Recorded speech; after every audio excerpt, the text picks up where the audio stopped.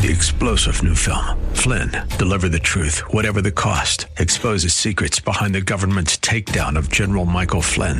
Flynn knew what the intel world had been up to. He ordered the first audit of the use of contractors. This set off alarm bells. He told the truth. He was the most dangerous person for Donald Trump to hire. They had to get rid of Flynn.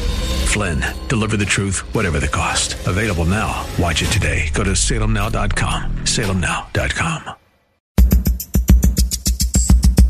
And now back to Lifeline with Craig Roberts. Lots of talk these days about the gender gap. We have a gender gap in relationships, certainly in the working world, pay and position. But closer examination from the Christian perspective also demonstrates yet another growing gender gap, and that is from pay and position to now a gender gap in the pew. That's right.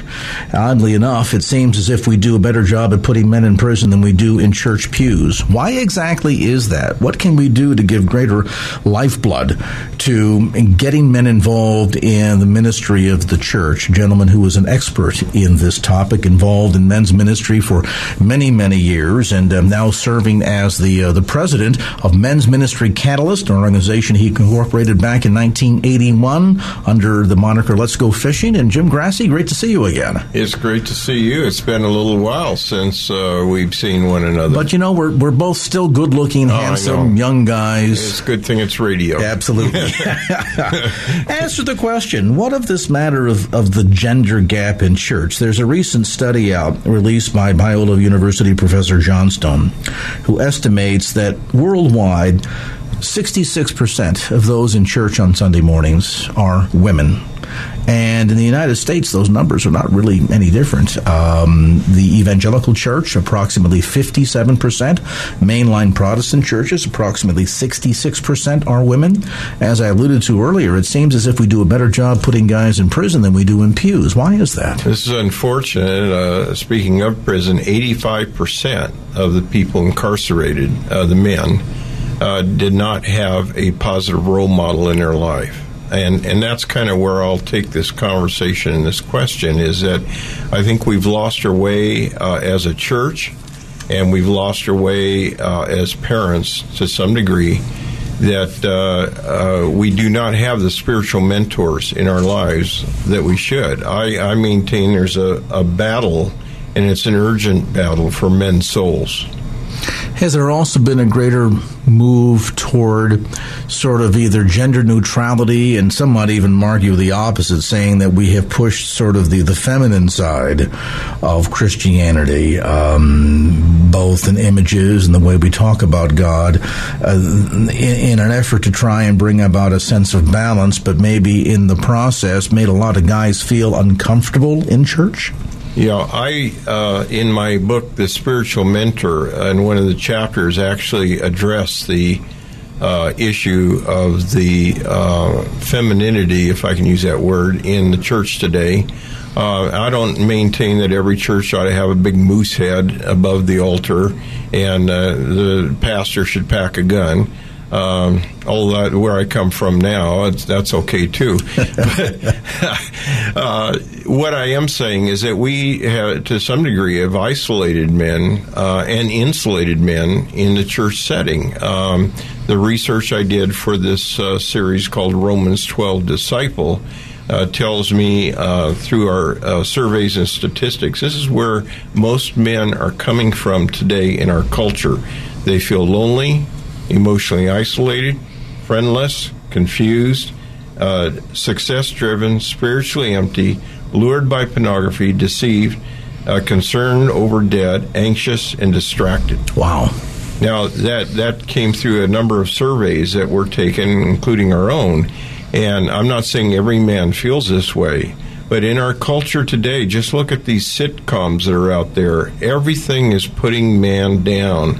And men do not see their role clearly in the church as to what they should do besides sit there, be quiet, and write a check. That isn't what God intended. And when you think about it, unfortunately, it started this way with mankind. Where was Adam in the garden when Eve was being tempted? It says that he was standing and watching.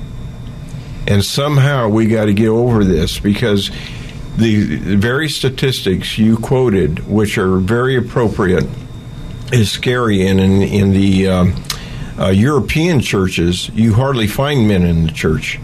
And I'm saying the church has to help equip men as being the spiritual mentors for their home first, then the workplace and community. And we're not doing that in the churches today. Part of the problem, too, I wonder, is the sense that, as guys, we are doers and thinkers and fixers, and we're solution-oriented. Wives listening right now will say the number one thing that frustrates me about my husband is I want to share with him about a problem that I'm experiencing, and instead of hearing me out, he leaps immediately to what we need to do to fix the problem, when I just want him to hear me out. So we're driven in that sense, and it's certainly demonstrated in the sporting world and in the business world. Part of our wiring. And I've had men say to me when I've raised the question about, well, now that you've come to Christ, what about your involvement in church? Oh, I don't go to church. Mm-hmm. Or I only go when I get drugged there kicking and screaming by my wife. And further explanation typically leads to a response along the neighborhood of, I don't feel like I belong. I want to get involved in doing something, fixing something. I want to be goal-oriented. And when I show up to church, all of the opportunities for ministry seem to be things like, serving in the nursery, teaching children, hospitality, cooking. I'm a guy. I don't relate to any of those things. And so when I look for a place to be, and to be of value and service in the church, I feel as if there's no place for me. Do you think that that's a frequent feeling that a lot of guys experience and struggle with? Well, Craig, if you ever give up your day job, I'd like to hire you to be a spokesperson for our ministry. Seriously. Since 1981, we have tried to sound the trumpet that the churches need to engage with their men. Look at the statistics right now. Upon graduation from high school, 80% of the males are leaving the church. Mm-hmm. We have stopped being effective and impacting men and creating an environment that's safe, that's transparent, that a man can walk into with the brokenness that we spoke of earlier and feel like there is hope. We have pastors that don't connect with men. We right now are connected with about 4,500 churches in terms of providing resources, daily devotionals, all kinds of things. 4,500 churches. A third of the pastors that we've spoke to, and forgive me if this offends a pastor out there, but a third of them are actually frightened to have men's ministry because of their own brokenness or things that have gone on in other churches. That's scary. And yet we, as an organization, try to come beside the pastor, the men's leaders, the men, and help to plan, pray, and equip them so that they can actually develop vibrant and dynamic men's ministries that are engaging. And there's a number of, it took us 33 years to figure this out, and that's why we wrote the book, Building a Ministry of Spiritual Mentoring, to help pastors find the way forward with their men. Engagement, that's probably one of the most critical words here. Yes. Certainly when a man comes to Christ, discipleship, mentoring, raising up that person spiritually in his walk with Christ is critically important. But then getting them engaged and keeping them engaged. And a lot of guys say, well, I'm engaged. Yeah, they do a church work day once a month, and we get to get down and, clean gutters on the roof and paint Sunday school classrooms and things of that sort. But I'm looking for something more. I'm looking for something that has a greater sense of satisfaction to it and a sense of doing and purpose and being that a lot of guys, frankly, just feel like they're the odd man out. Well, and I think part of that, again, comes to back to the pastor, that we're not equipping our men to be the mentors, the disciplers. We're not equipping them for evangelism. The men's groups we've worked with, once we've come in and helped them to understand what God's role is for a man and how to be a man, so to speak, that the natural byproduct of that is I want to share this with people. and to help them find a way forward in terms of their own giftedness, their own interests. What we say is spiritual mentoring is discipling within the context of a relational environment. And see, one of the problems we have in the church today, we have pastors preaching from the pulpit, but they're not engaging with their men in a relational environment. Consequently, the men don't engage with their own family. There's a disconnect. There's a disconnect. And so we have this whole thing, and that's why our ministry, as you remember, when we did this interview 16 years ago or 17 years ago, it was called Let's Go Fishing. Because there was an intrigue with men. Well, you mean I could learn actually how to fish? Well, yeah, you will teach you that as a Hall of Fame fisherman. I can do that. But, hey, we want to teach you what Matthew 4:19 was all about. Follow me, and I will make you fishers of men. Jesus intentionally took his disciples, you see, and first of all, he said, follow me, which that's a head issue. He's asking us to make a commitment through the power of the Holy Spirit to him, to follow him. Then he says, follow me, and I will make you. Who's making us? Christ is making us through the power of the Holy Spirit and through pastors and churches that engage men and help men to move forward in their giftedness, in their interest areas. And then he says, and then you could be a fisher of man. And that's where we've lost this whole disconnect.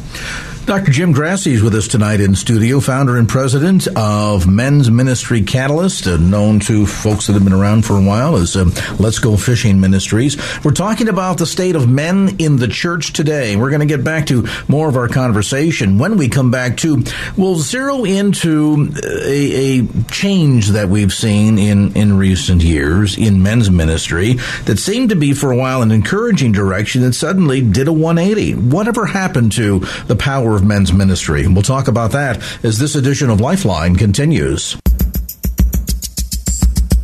And now back to Lifeline with Craig Roberts. Back in studio with Jim Grassi. By the way, if you want to reach out to Jim, find out more about the ministry, how you can get involved, how you can get your men's group involved, mensministrycatalyst.org is the website. That's mensministrycatalyst.org. And we'll repeat that again in a few moments. Jim Grassi with us tonight, founder and president of this organization. Been around for a couple of days now here, since 1981, actually. Well known as the Let's Go Fishing Ministry. And Jim, as we're talking about the men's movement, or where men stand within the church today, there was a movement that we saw quite a number of years ago that I think gave a lot of us a tremendous sense of hope and encouragement. When we saw this thing called Promise Keepers begin to catch momentum, and suddenly within a few years we were seeing stadiums of 40 and 50,000 men strong, and they were coming with their sons, and there was this tremendous sense that God was engaging in pulling men back into the church, back into their rightful positions in leadership roles and responsibility within both the body of Christ and as heads of their families. And then seemingly as fast as this thing rose, it was like the crest of the wave, it suddenly died out. What happened? Well, it's no different than most men's ministries in most of our churches across the country. There's the ebb and the flow of the whole thing, and it's because they're not grounded in part in follow-up with men that's intentional, that's personal, that's deliberate, and that helps them to address the issues of their day. Promise Keepers was successful for a number of reasons. Number one, first of all, men, as we spoke of earlier, have all these needs and all these desires, and this was a safe place they felt they could come and worship God and hear some good speakers.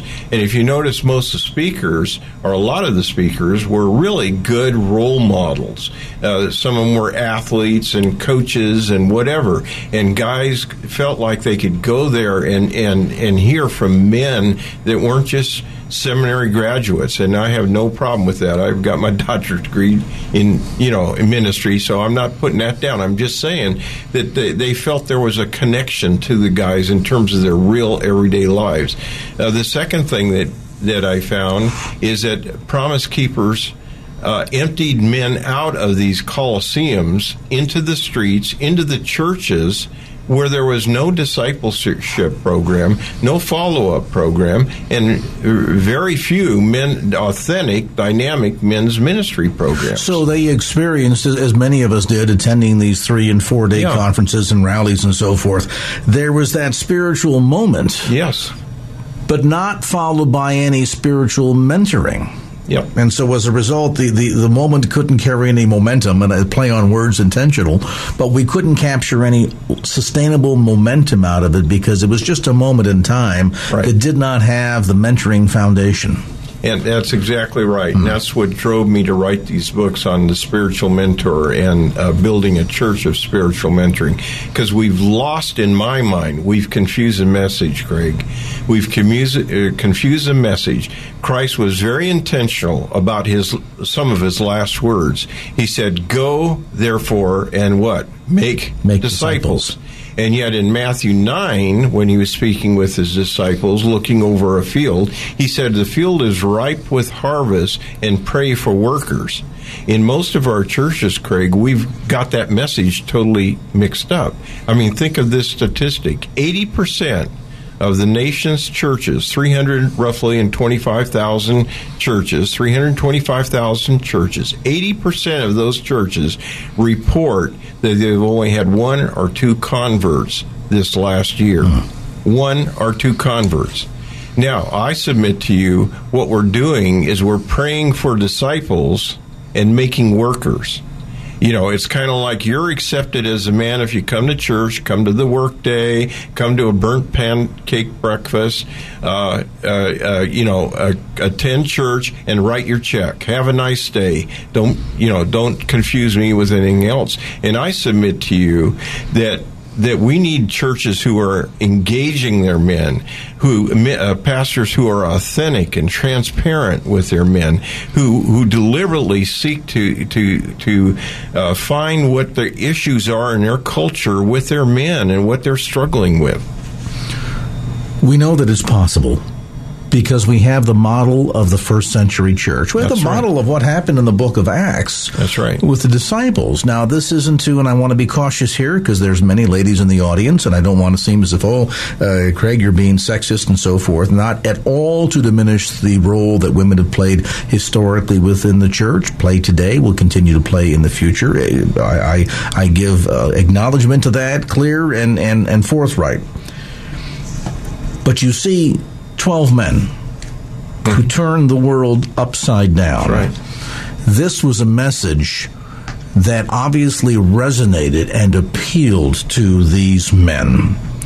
What, in your opinion, Jim, having done study on this for many years, is different between the message that was being spoken of Christ in that day versus the message that we are speaking of Christ today? I mean, it's the same Jesus now and forever. God's word never changes. The message never changes. So what is different in the approach today that is causing so many men to feel as if this is not a place for me? It's a place for my children. It's a place for my wife. But I'm not going to be a participant. I'm simply going to be a sideline spectator. And as we know from the analogy of sports, guys can be very opinionated when it comes to sports, but at the end of the day, they really want to be involved. What has changed? Well, it actually resonates with the message I just gave 2 weeks ago to a church called, "Are you a spectator or a participant?"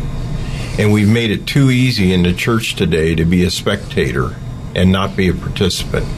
We forgot about what it means to deny self and pick up the cross. And it says pick up our cross, meaning that we take our gifts, our talents, our skills, and that we go out into the world and create this mentoring relationship. That's what Christ had with his disciples. It was this mentoring role, and it's discipleship done within the context of a relational environment.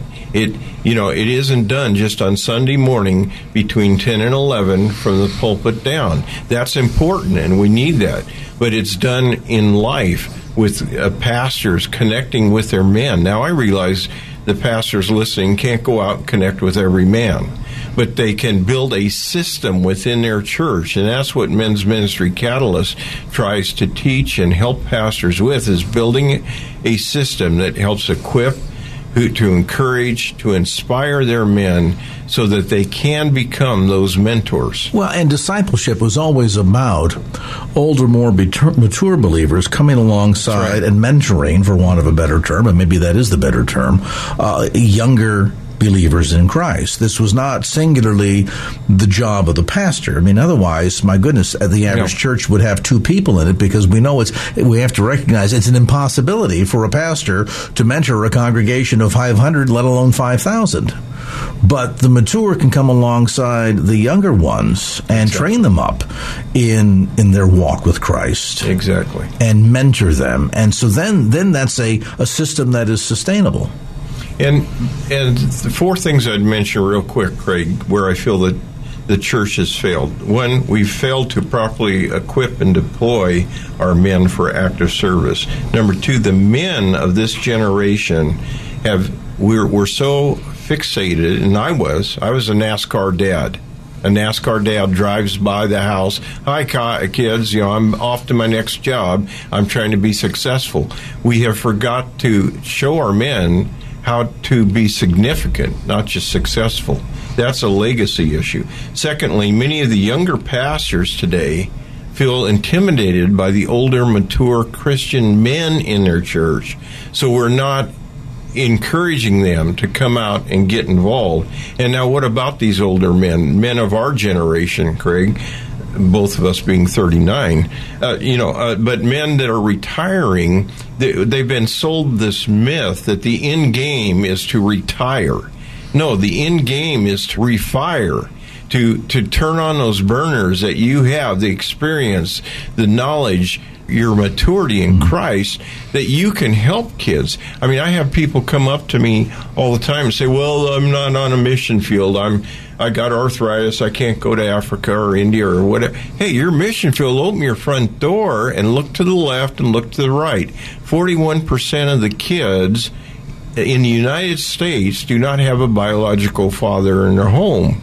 Now, I grew up in East Oakland. In Oakland, that number is 80%. Over 80% of the kids do not have a biological father in the home. Hey, our mission field's right out our front door, but we have to be equipped as mentors with the right information and the approach. See, the part of the question that you ask is, why did Promise Keepers have this big thing? And then it sort of fizzled out because churches were not equipping their men with how to go about creating a relational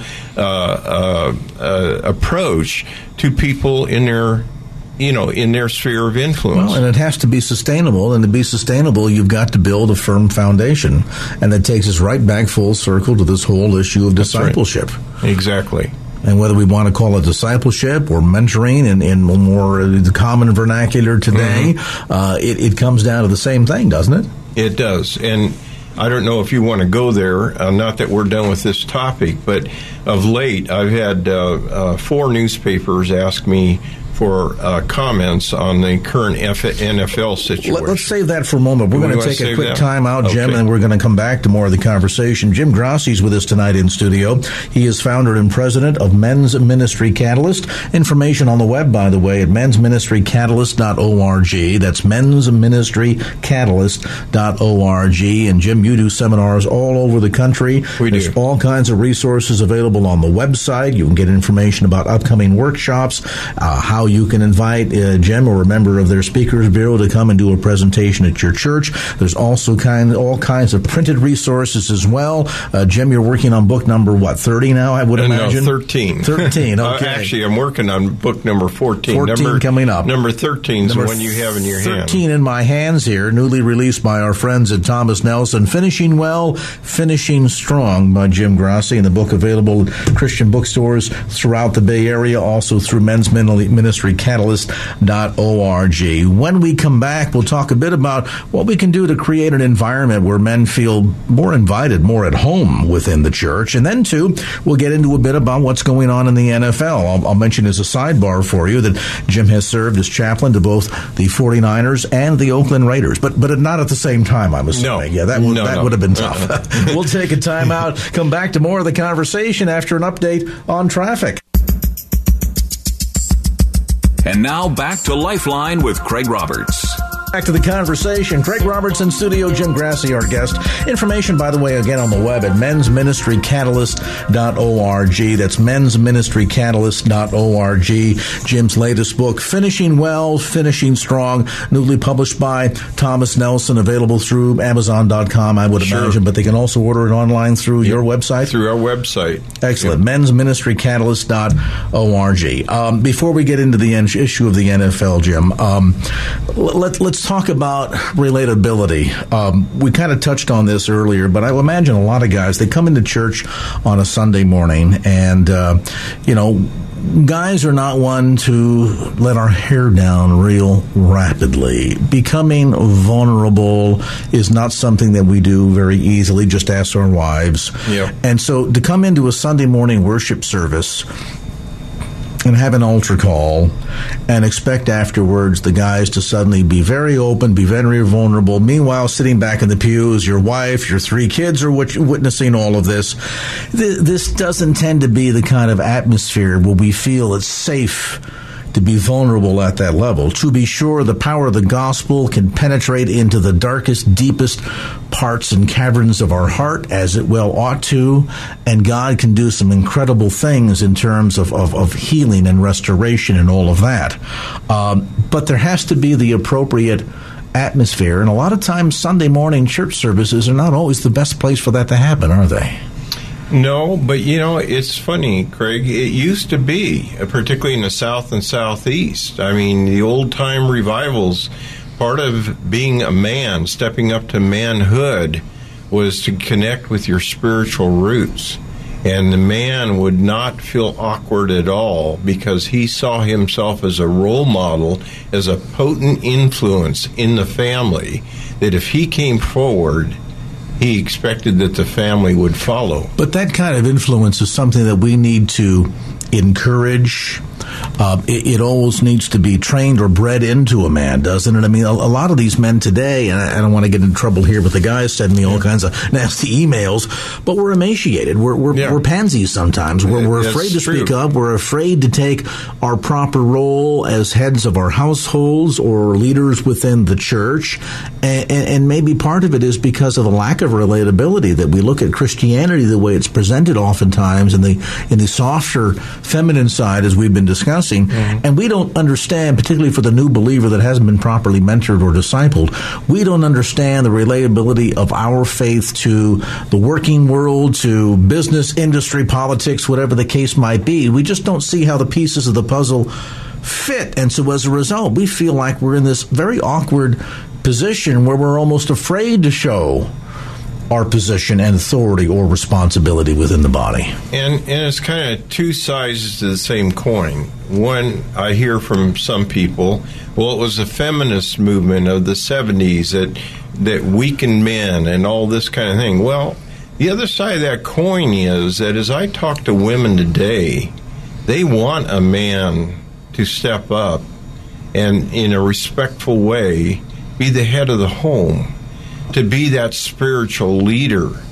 And a lot of men have acquiesced on that. We've acquiesced a lot of our responsibility, too. We've stepped back. We're strong in the workplace, and we come home, and it's kind of like, I've been stressed all day. I don't want to deal with this. And I get that. Hey, I've been there as a city manager and, a guy with all kinds of responsibilities. But, ultimately we have to come back to the biblical definition of manhood.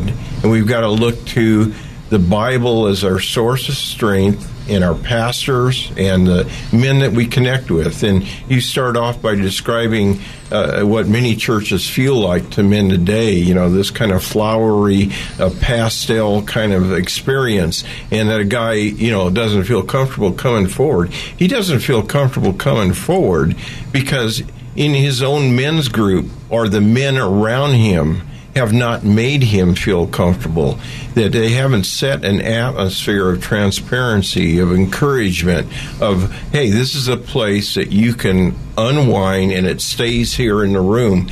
We need to set that atmosphere in our churches, and that's what we hope That's the passion that drives us. Do we also have to do a better job, Jim, of defining expectations and responsibilities? Yeah. And again, I don't want to make it seem as if I'm making excuses for the guys, and I think this suggests that, well, the feminist movement of the 70s has emancipated a lot of guys. I think that's a bit of a cop-out.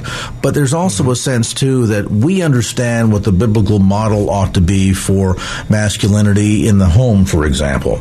Right. And how many wives, you talked about the rate of the number of homes that have single-parent moms, no dad present at all. Yep. How many of those children, how many of those mothers and wives want their man to be a man and step up to the plate and live out a godly, masculine life? And yet a lot of guys either don't understand what those expectations are, or they come from a broken home themselves, where they've never seen it modeled. All they've seen is mamby-pamby Christianity or mamby-pamby masculinity, and so they live out what they know because they don't know anything else. And that's where, again, the spiritual mentoring comes in. There are enough of us guys our age around that we need to help shepherd the 40-somethings who can then help shepherd the 20-somethings.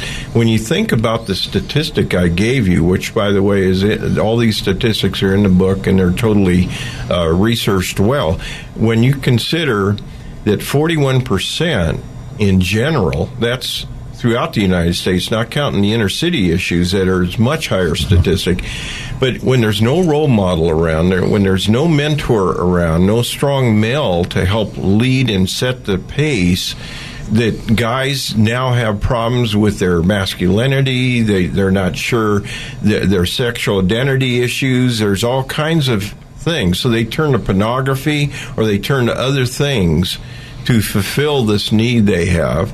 And somehow the church, the Christian church, is a logical place for this to become a touchstone for men who are feeling like I need a role model. But we have to have guys step up. Well, then this also suggests that at the end of the day, if we're going to call upon our men to be men and to do a better job at following Christ, to follow suggests that there needs to be a leader. And I hearken back to what Paul had said, follow me as I follow Christ. That's right. The sad thing is that there aren't enough leaders out there that can help model for men what this looks like, what the balanced, appropriate biblical model ought to be for fatherhood and husbandhood and leadership within the working world. Exactly. And that's where, in my mind, we as a culture have to shape up, starting with the top office of the land on down, that we need to be men of integrity, that our character needs to stand for something, that we show our patriotism, that we show what it means to be a man, to be a strong man. And that doesn't mean strong by being authoritative at home and, I'm taking charge. It means strength is about, working with people, working within the whole context of family and what that means. Well, even, for example, we've seen recently in the headline news what's been going on with all these cases of reported domestic violence and abuse and things of that sort, and some have opined, well, it's just testosterone out of control. Yet I look at it and say, this is not a man who's being out of control as a man. This is a man who, in fact, doesn't know how to be a man. A guy that feels comfortable beating up on a woman who's half his height, half his weight. That's not a masculine man. No. That's not testosterone out of control. That's a man who, in fact, needs a good injection of masculinity. And I want to talk about that when we come back after a brief timeout. As we mentioned, Jim has served as the chaplain of both the 49ers and the Raiders, and there's been this argument that there has been a crisis of character with the NFL. Maybe better put, there is a crisis of character within our society today. So how do we raise up masculine men who also know how to respect women? We'll talk about that next. Jim Grassi with us, again, founder and president of Men's Ministry Catalyst, on the web at mensministrycatalyst.org. And now back to Lifeline with Craig Roberts. Back to the conversation with Jim Grassi. Jim, let's spend some time talking about what's going to be going on in the NFL. We've seen recently this whole rash of names, Adrian Peterson, Ray McDonald of the 49ers, Rice that we mentioned a moment ago, that are being accused of not parking ticket violations. It's pretty serious stuff here. And, from my viewpoint, I see the behavior of these men, and I don't see them as big, strong men with testosterone out of control. I look at these as men that have no character, no sense of appreciation for the opposite sex or values whatsoever. Give us your insights. You served as chaplain of both 49ers and the Raiders for many years. What's going on here? Well, I've also had the privilege of writing 3 books on the NFL, essentially, or football and faith. And the last one, Guts, Grace, and Glory. Guts, Grace, and Glory is a football devotional. And I've had the opportunity to interview some of the top stars in the NFL, to be in a locker room with some of these guys, MVP players, coaches that have won Super Bowls. I can tell you this, that as bad as it may seem, because it is bad. I mean, one incident is bad. That it's actually, it might shock you, that the incidence of arrest and violence in the NFL is less than the general public. In the general public, it's 8.6% nationwide people will be arrested for a felony. In the NFL, it's 2.8%. Of course, when your neighbor's beating up his wife, that doesn't make the headline news. That's but right. When Ray McDonald does it, it does make the headline news. And I'm not at all trying to say that somehow the NFL is that much better in society. I think it's a reflection on society. In the last month, I've been asked by 3 major newspapers to write articles on this whole deal because of my books on Guts, Grace, and Glory and character and the NFL and all that. And you're right, Goodell and everyone has their hands full. But, there is a trend towards a positive. I talked off the air that the NFL has instituted policies now that teams have to have 3 meetings during training camp on character-related issues. It could be finances, other things that they are having to deal with. I also mentioned that a number of these guys who are in trouble now are guys that did not have a positive role model at home. Ray Rice, as an example, his dad was shot to death when he was 1 year old. So these guys are growing up without the positive male influence in their home. They go to college, where too many college coaches have been interested in the football game and the score and winning a trophy rather than building character. The Vince Lombardis and the John Wootens and Tom Landrys of that time, those guys need to be around these coaches, if they were alive today. Part of this needing to break the cycle, I mean, you mentioned about the history of Ray Rice, and this is not to pick on Mr. Rice, but that he never had proper role modeling because he lost his father as a very young boy. And in many cases, whether we're talking about violence that spills from the NFL outside of the gridiron into the home to what we see going on in society today with these statistics. And, granted, we've become a very violent society. We solve international conflicts by shooting at each other. We solve disputes by, it's like the gunfight at OK Corral. We teach our kids, hey, great way of entertainment is to go play a violent video game. We watch all these movies that are all around very strong violent themes. So part of it, I see it as the entertainment business and a desensitizing that has gone on over many generations. But I have to wonder, too, at the bigger picture, at the 30,000-foot high viewpoint, Jim, that you have on this, if part of what is going on here is that we have seen a layer of broken homes, broken relationships, ineffective or non-existent mentoring or discipleship, and then that falls generation after generation after generation. At the end of the day, is it any wonder that we find ourselves in society where we're at today? John Wooden had a great line. It says, sports doesn't build character, it reveals it.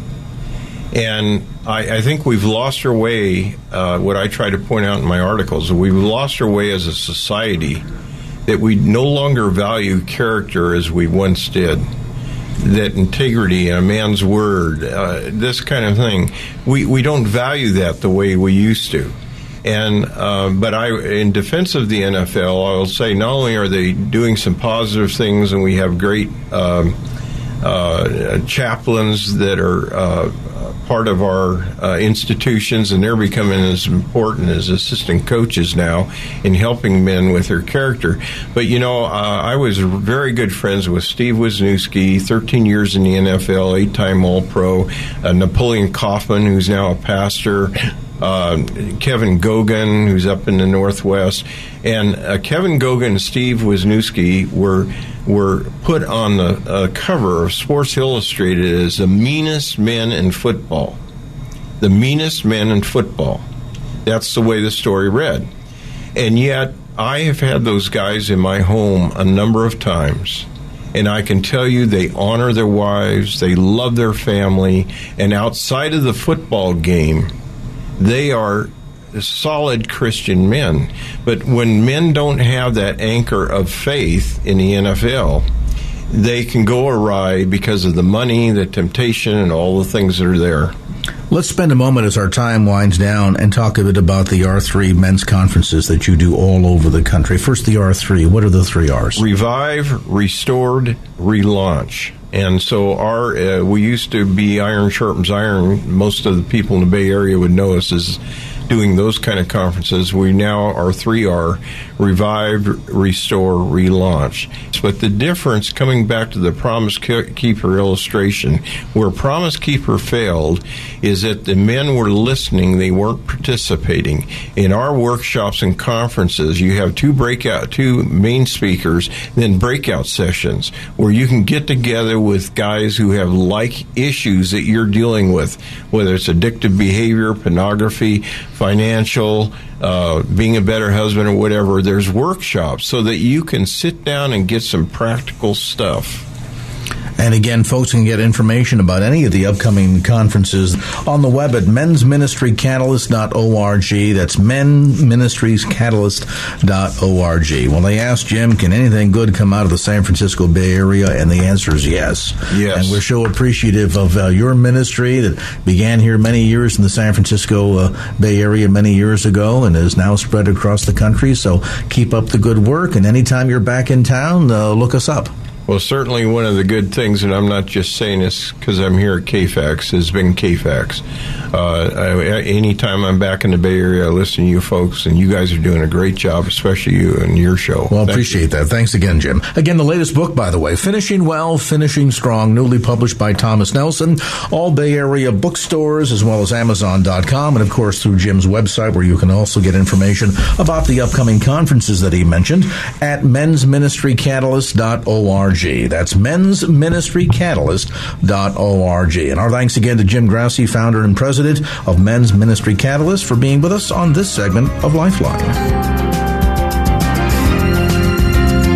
Well, that's going to do it for this edition of Lifeline. Thanks so much for being with us. And if there was anything you heard on today's show that you'd like to hear again or share with a friend, grab a copy of the Lifeline podcast. Simply log on to KFAX.com. That's KFAX.com for the Lifeline podcast. Our producer is Wanda Sanchez. I'm Craig Roberts. Till next time around, remember, just don't keep the faith. Get out there and share it and make it a great evening. So long.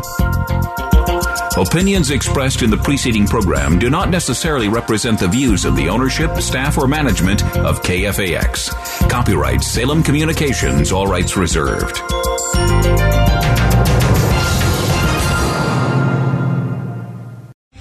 3-star General Michael J. Flynn, head of the Pentagon Intelligence Agency, knew all the government's dirty secrets. He was one of the most respected generals in the military. Flynn knew what the intel world had been up to. He understood its funding. He ordered the first audit of the use of contractors. This set off alarm bells.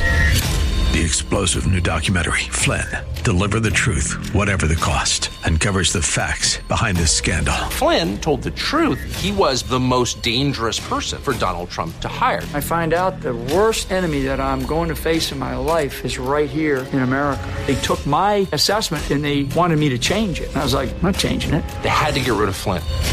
with in-depth interviews, archival footage, and never-before-seen personal records of the man behind the headlines. I just felt like I was drowning. Flynn, deliver the truth, whatever the cost. Available now. Watch it today. Go to salemnow.com. salemnow.com.